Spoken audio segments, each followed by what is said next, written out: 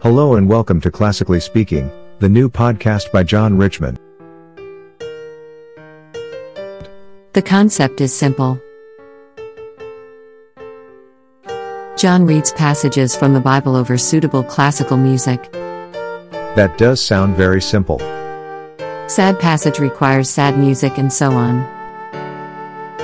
The idea is to reflect on the Bible passage. You could read it for yourself first, then listen to it being read by John. The passage should come alive in your mind. We are going to go through the whole Bible. Without further ado, let's make a start. Welcome to day 9 of season 2. We will read the New Testament in a year. You can read the Bible passage first, or listen to it being read out loud. Remember to subscribe and leave a review. The New Testament reading is Matthew chapter 7 verses 15 to 29.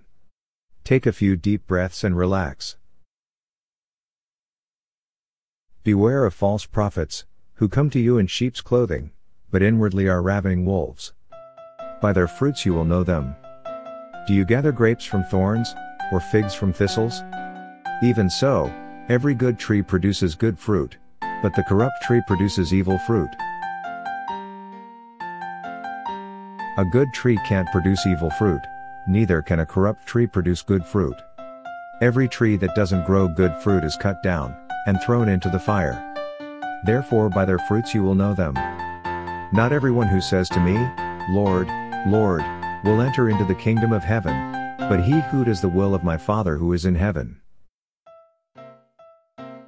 Many will tell me in that day, Lord, Lord, didn't we prophesy in your name cast out demons, and in your name do many mighty works?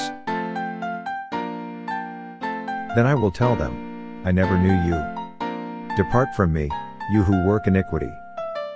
Everyone therefore who hears these words of mine, and does them, I will liken him to a wise man, who built his house on a rock. The rain came down, the floods came, and the winds blew, and beat on that house, and it didn't fall, for it was founded on the rock. Everyone who hears these words of mine, and doesn't do them will be like a foolish man, who built his house on the sand. The rain came down, the floods came, and the winds blew, and beat on that house, and it fell, and great was its fall.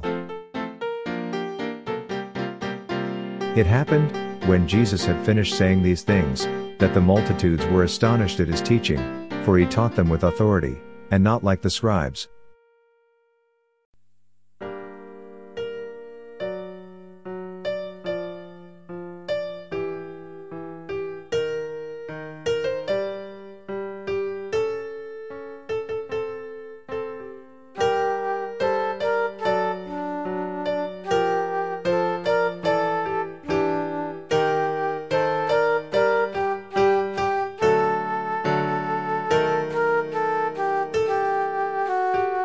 We hope you enjoyed the latest installment.